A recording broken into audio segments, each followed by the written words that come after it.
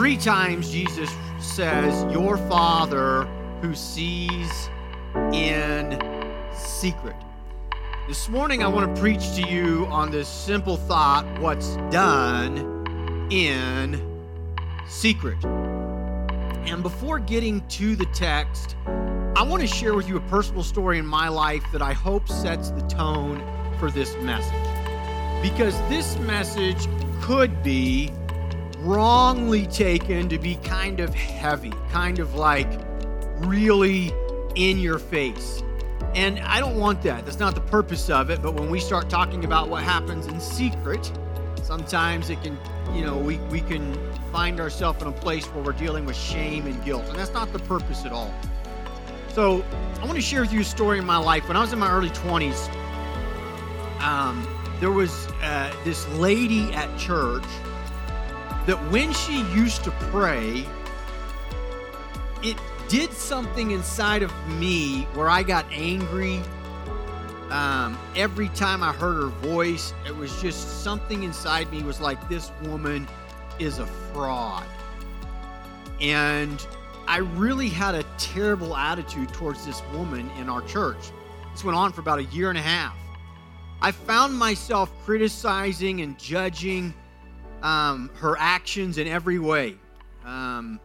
It's as if everything that I could see was in a negative light. The way I thought she talked to other women, the way I thought she talked to her husband, the way I felt she showed disrespect to the church and to the church leaders. And I was just so convinced, like I knew what I was right. This woman is a fraud. And the thing that bugged me the most was when she would pray out loud. About a year and a half of my heart kind of having this attitude towards this woman, there came a moment when we were actually, of all things, in a prayer meeting together. And we were praying for somebody else. And I watched this woman break and have sincere compassion. She's weeping as she's praying for somebody else, something totally unrelated to her. And in that moment, God showed me that I didn't really have a clue about this woman. And God reminded me that God's the only one that has the capacity to look at the heart. And in that moment, what I recognized was that my attitude, not only had it been wrong, but the way in which I had judged this sister was a sin. And I share this story because when this happened in my life, I remember at first starting to feel ashamed, like, wow, so I've been in sin for a year and a half and I didn't even know. And then I started thinking, God, why did you use me at all in the last year and a half? Because back in this stage of my Christianity, I pretty much had the idea that if you ever messed up, if you made a single sin, God was going to come down with the hammer. He wouldn't use you. And so I'm like, God, why in any way have you used me in the last year and a half? Because I had seen times that God did. And I was reminded that God used me because of God's grace. It wasn't because of my great spiritual strength. It wasn't because of how perfectly I had been a sinless Christian.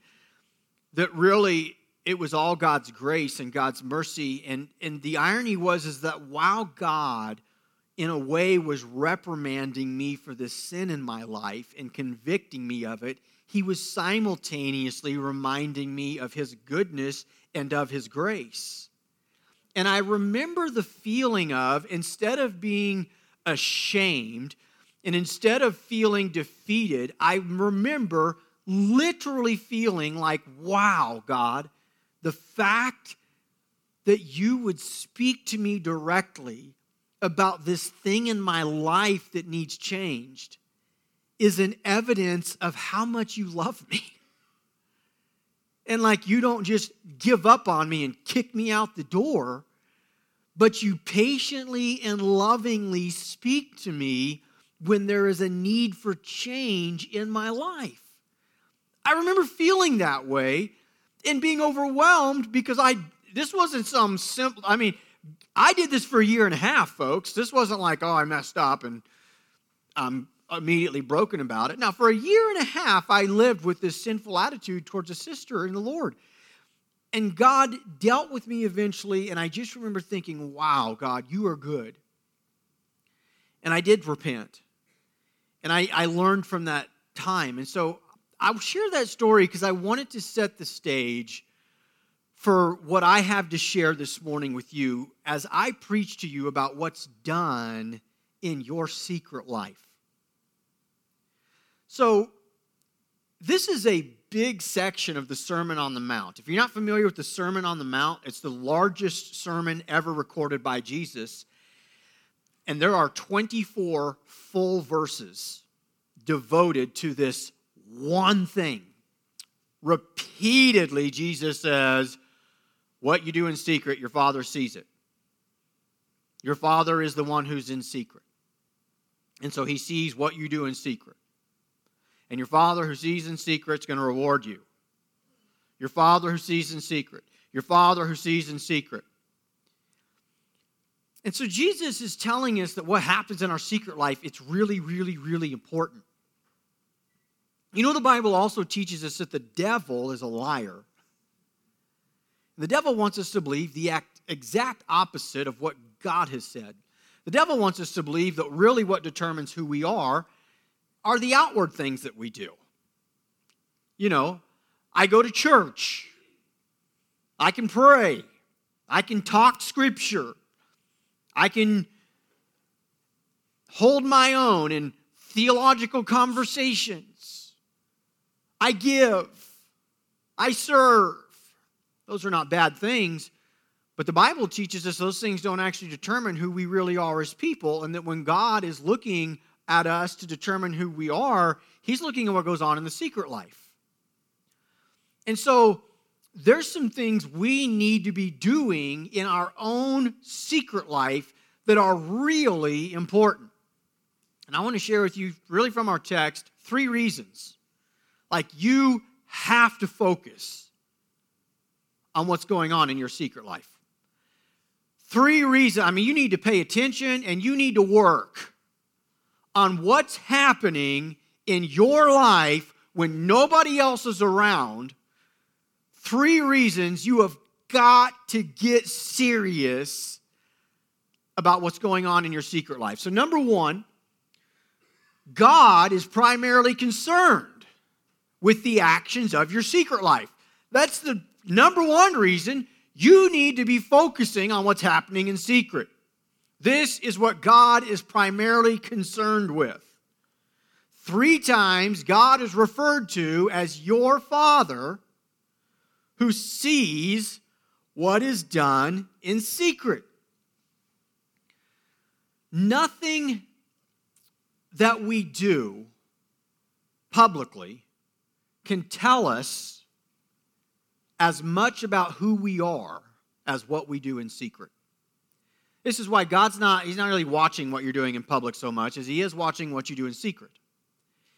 And since God is concerned with what you're doing in secret, you need to be concerned about what you're doing in secret. Some of the reasons that we tend to sin in the secret place is because there are no social consequences. There are no social judgments when we sin in secret. I could have a secret sinful life that none of you guys know anything about, and the fact that you see me up here on stage preaching could deceive you into believing that I'm a righteous man. When we sin publicly, then there are social consequences. But when we sin privately, there's the feeling of, well, all of you guys don't know. We even kind of justify it, like, well, it's just between me and God. That's actually a problem for you. That's not a good thing.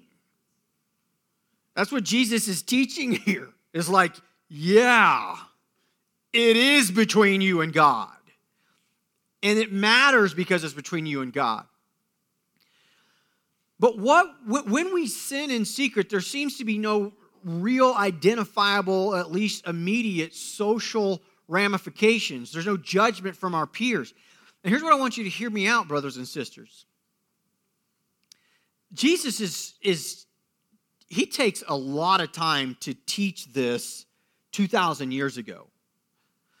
But we live in an era of time where it is easier than in any time of history to be tempted and to sin in the secret place. So, I want to be cautious not to be overly graphic this morning, but I want to give an example of what I'm talking about. You rewind before the days of television, certainly before the days of smartphones and all the technology we have, rewind to that period in time. And if a man or woman wanted to be unfaithful to their spouse, it took some actions. Like, you had to think it out. You had to figure out where you were going to go. You had to strike up an actual relationship with an actual person. And there were a lot of risks involved. It was much more difficult to keep it secret. But now, you can literally make wrong decisions and sinful decisions in this area in the privacy of your own home with the door shut on your phone. And so it's easier now in the secret place to find ourselves tempted to sin than ever before. And this is an important thing that we as God's sons and daughters need to come to grips with, because according to God, this is where He's watching us, folks. Like, this is where He's really primarily concerned, is what we're doing in the secret place. That's where His eyes are. And we are faced with a greater ability to live with secrets than ever before. We are faced with more things that are only known to myself and God. And ultimately, we have to get to the place in our faith where we recognize God is there, God is looking, and even though He might be the last check, the only check, that God is that check and balance in my life that keeps me pure and keeps me holy in the secret place. Number two, second reason that you need to focus on your secret life, according to Jesus, we're going to be rewarded according to the actions of your secret life. Every time in those first 18 verses that Jesus says, your Father who sees in secret, here's what He says. Your Father who sees in secret will reward you. Now, I want to talk about rewards, and I want to talk about judgments. So, first of all, the things that Jesus is referencing here in the text, they're actually the good things we should be doing in secret. Jesus is rebuking the Pharisees because they're doing everything they do publicly for the whole world to see. Jesus says, don't pray like them. When they pray, they make sure there's a lot of people around. And they pray like these loud, wordy prayers so that people can hear them. He says, don't do that. No, when you pray, go into the secret place. So here's one of the things that we learn from this, is that the secret place is not only a place where we could be tempted to sin, but there needs to be a place where we are intentional about getting away with God and being in the secret place with God. And you're going to find something that when you do that as a discipline in your life, and you hunger for time with God, and you hunger for time in God's Word, and you hunger for this time where you're praying to the Lord in your own private place, you'll find that you are much stronger spiritually in the other secret places of your life where you could be tempted. And Jesus says you're going to be rewarded. It's going to be good for you if you do what is right in the secret place. Now, Jesus takes 18 verses to say 3 different times in 3 different ways, your Father sees what you're doing in secret, and He will reward you accordingly. You may not know this, but the very next section of Scripture that I'm about to read falls right here. It's connected to God rewarding us for what we do in secret. Let's look at the next few 5 verses, Matthew 6:19 through 24. So the very last part of 18 finishes with, your Father who sees in secret will reward you. And then Jesus says, do not lay up for yourselves treasures on earth, where moth and rust destroy, and where thieves break in and steal. But lay up for yourselves treasures in heaven, where neither moth nor rust destroys, and where thieves do not break in and steal. For where your treasure is, there your heart will be also. The eye is the lamp of the body. So if your eye is healthy, your whole body will be full of light. But if your eye is bad, your whole body will be full of darkness.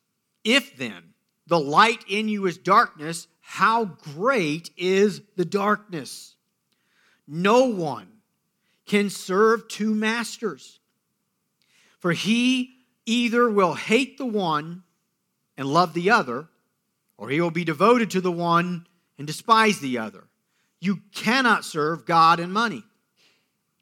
So Jesus finishes up his thought on what we do in secret and being rewarded accordingly with those statements. That's interesting. Jesus says, so if what your eye looks on is good, if your eye looks for, hungers for, thirsts for, searches for what is good and pure, then what you are, your body, what you are as a person, it'll be full of light. But if what your eye searches for and hungers for and thirsts for is darkness, then your whole body will be filled with darkness. You cannot serve 2 gods. You can only serve one or the other. Now, clearly, this concept of what the eye searches for would apply to like sexual immorality, things that we should not be looking at. But notice, Jesus says this. Jesus says, whatever the eye looks for determines what happens with who you are. Therefore, you cannot serve God and money. Isn't that interesting? He ties money to this concept of what the eye looks for. And so we need to understand something, that there's actually a lot of things that we could hunger and thirst for that are wrong. There are a lot of things we can be looking at that are wrong. You'll find that in your secret place, when it's just you and there's nobody else around, you're tempted to pick up your phone. People are tempted with different things. It doesn't have to be watching some lewd, crude thing that is sinful. You might find that your struggle is that you constantly want to binge buy stuff with the money that God gave you every time that you get bored. You might find that you just like to pick up that phone and waste the next 2 hours of your life scrolling, reading meaningless comments. There are different things that all of us are pulled to look at. There are different things that all of us are pulled to think, well, this will satisfy me. And here's what Jesus says. You cannot serve God in anything else. You just can't. It doesn't work. And we see that the gaze of the heart, that which matters most to us, tends to be what our heart wants to look at when nobody else is looking, and I'm in the secret place. And so I have to recognize He's going to reward me or judge me accordingly to what happens in the secret place. I want to put a little comma right here in this sermon. I'm going to come back to the secret place, but I want to talk about rewards for just a moment. This is so important. Jesus speaks of being rewarded, and I quote, in heaven. He says, lay up for yourselves treasures in heaven. This is so important that we understand that our ultimate reward, the ultimate goal that is supposed to cause us to want to live holy is the reward, and the rewards, plural, that we will receive in heaven. When you study Christianity, that was always the driving motivation, the most significant reward that should motivate us to be faithful to God is the reward that is coming to us when we leave this cursed world and enter into heaven. God has not promised that if I'm faithful to Him, that I'm not going to suffer, that nothing's going to go wrong. God has not promised that if I tithe, I'm going to be wealthy. God has not promised that if I live holy and righteous, I'm never going to get sick and I'm not going to die. God has not promised these things. In fact, you could argue that a lot of these things the Bible teaches will happen to those that truly follow the Lord, that persecution comes to those who live righteously. So as Christians, we've got to keep our focus on the real reward that is ahead of us, and we've got to stay faithful to God because there's an actual heaven to gain and an actual hell to shun, and I have to be focused on the reality that the reward that is ahead of me is so great that there is nothing that I could suffer in this world that would be worth giving up that reward. Now, I also want to acknowledge that when we're faithful to God and when we do things God's way, it does benefit us in this world. It's just not in earthly ways that we would always anticipate. You're going to find that the man or the woman that's very faithful in the secret place, they tend to have better marriages. They tend to walk with greater joy. You're going to find that when you're faithful to God, walking with the sense of great confidence that I'm where God wants me to be, and just walking with that sense of confidence that it impacts everything about your Christian life. And there are actual benefits, there are rewards, there are blessings in this life to being obedient to God, but those blessings are not necessarily earthly wealth, and those blessings are so insignificant compared to the blessing of heaven, which is ahead, that when Jesus starts talking about rewards, He just skips over those all entirely together, doesn't even mention them, and is like, no, you're storing up for yourselves rewards in heaven. So back to why then do I need to be careful and pay attention to my private life, my secret life? Number two, I need to because I'm going to be rewarded accordingly to that. And number three this morning, third reason that you must care about your private life is because who you are in secret is who God says you really are. So God says there's two sides of or two areas of every human being. There's who you are in public, and there's who you are when you're all alone and it's just you and it's just God. And God says, when I'm looking and I'm waiting to, when I'm looking to make a decision on who you are and I'm looking to make a decision on how you get rewarded, what I'm looking at is not the public you, I'm looking at the secret you. So God says, no, that's who you really are, and that's who's going to be judged. So if God says who I am in secret is who I really am, God's right. That's who I am. I need to understand that, and I recognize it is a must then that I work on who I am in my secret life. Jesus tells us our secret life matters profoundly to our whole profession of Christianity. Now,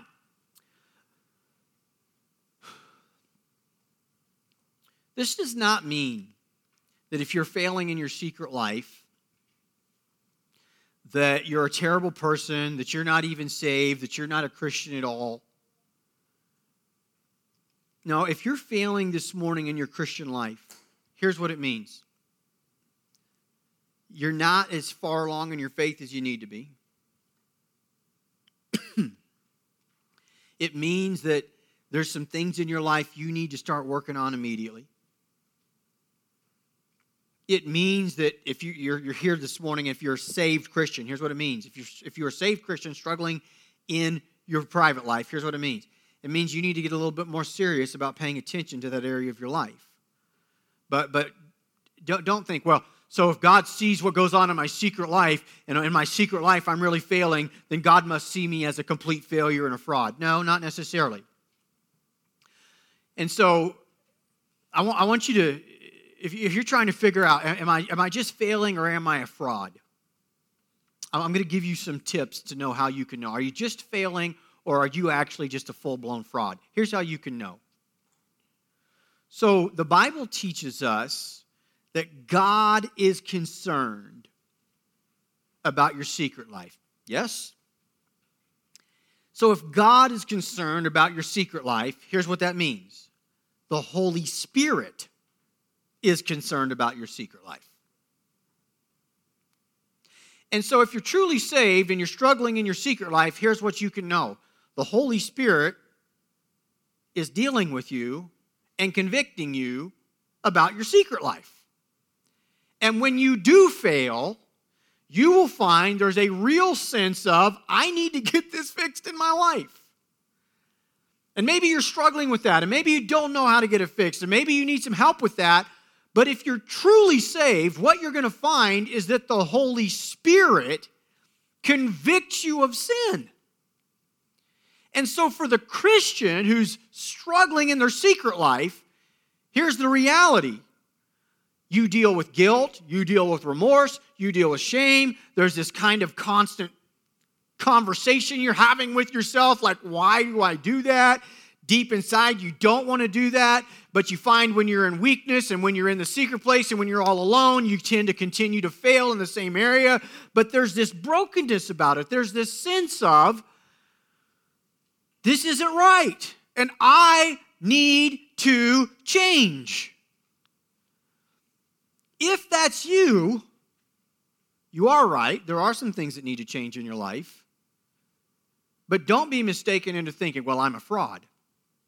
Because somebody that's a fraud has no remorse whatsoever for what they're doing in their secret life. They don't care, they like it, they want to participate in it, and they just don't want all of us to know so that we don't judge them because they want us to think a certain way about them. And if that's you, I mean, if you've got a secret life that is full of sin and you don't care and it doesn't bother you at all, yes, you are a fraud. You're probably not saved because the Holy Spirit is not convicting you of sin in your life. But if you are saved, here's what you know. God's concerned about your secret life, therefore the Holy Spirit's concerned about your secret life, and therefore the Holy Spirit deals with you in your secret life. And so if that's you this morning, here's what I want you to do. I want you to be encouraged and remember, I want to go all the way back to where I started with my story in the beginning. Like, God does not confront us, folks, because he wants us to feel small and stupid. God's not trying to shame anybody this morning. God wants us to realize, though, that what we do in secret is one of the most important pieces of our spiritual life. Because it really tells the true story about my commitment to God. It's in that place where it is nothing but me and God, where we find out how important God really is to me. I mean, if the only reason I don't do this sinful thing is because I don't want you to know and I don't want you to know, then really what you think about me is more important than what God thinks about me.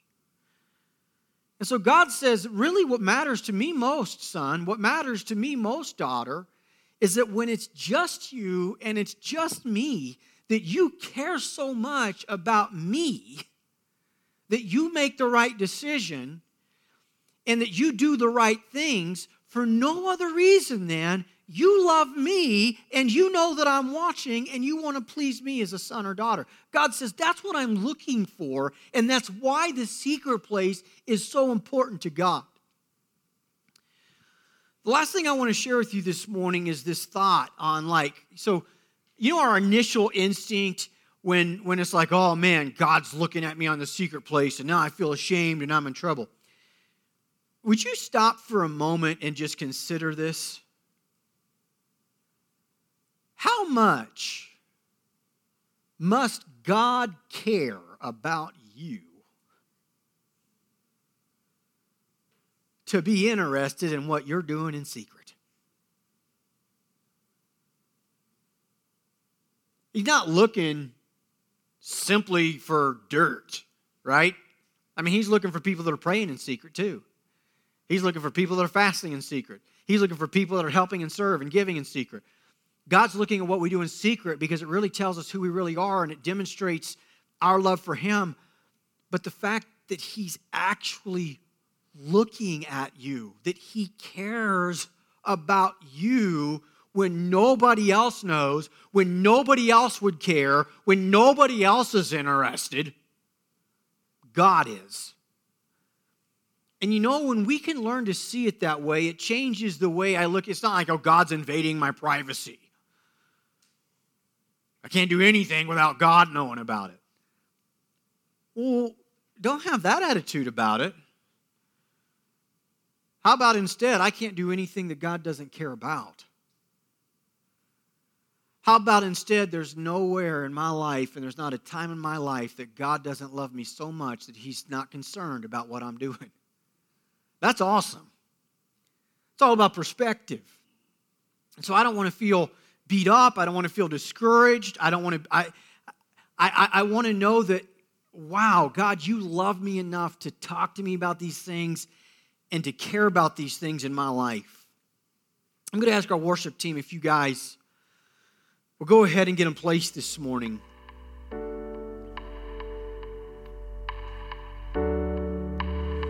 At the end of the day, your faith, it has to be between you and God. It has to grow to the place that when there is nobody but you and God there, you're faithful for no other reason than you love God and you know that God loves you. You know that he's watching and it matters. You know, when you read Matthew chapter 6 in context, the passage is not about being sinless. It's not about being perfect. But it does teach us that the real Christian will desire to be perfect, will desire to be sinless, that the gaze of our heart, the things that we look upon, that it'll cause us to desire to be holy. And that if we don't desire this holiness, if we don't work to be pure in the secret areas of our lives, then something's really wrong inside of you. This morning, I want to encourage you to get serious about what's going on in your secret life.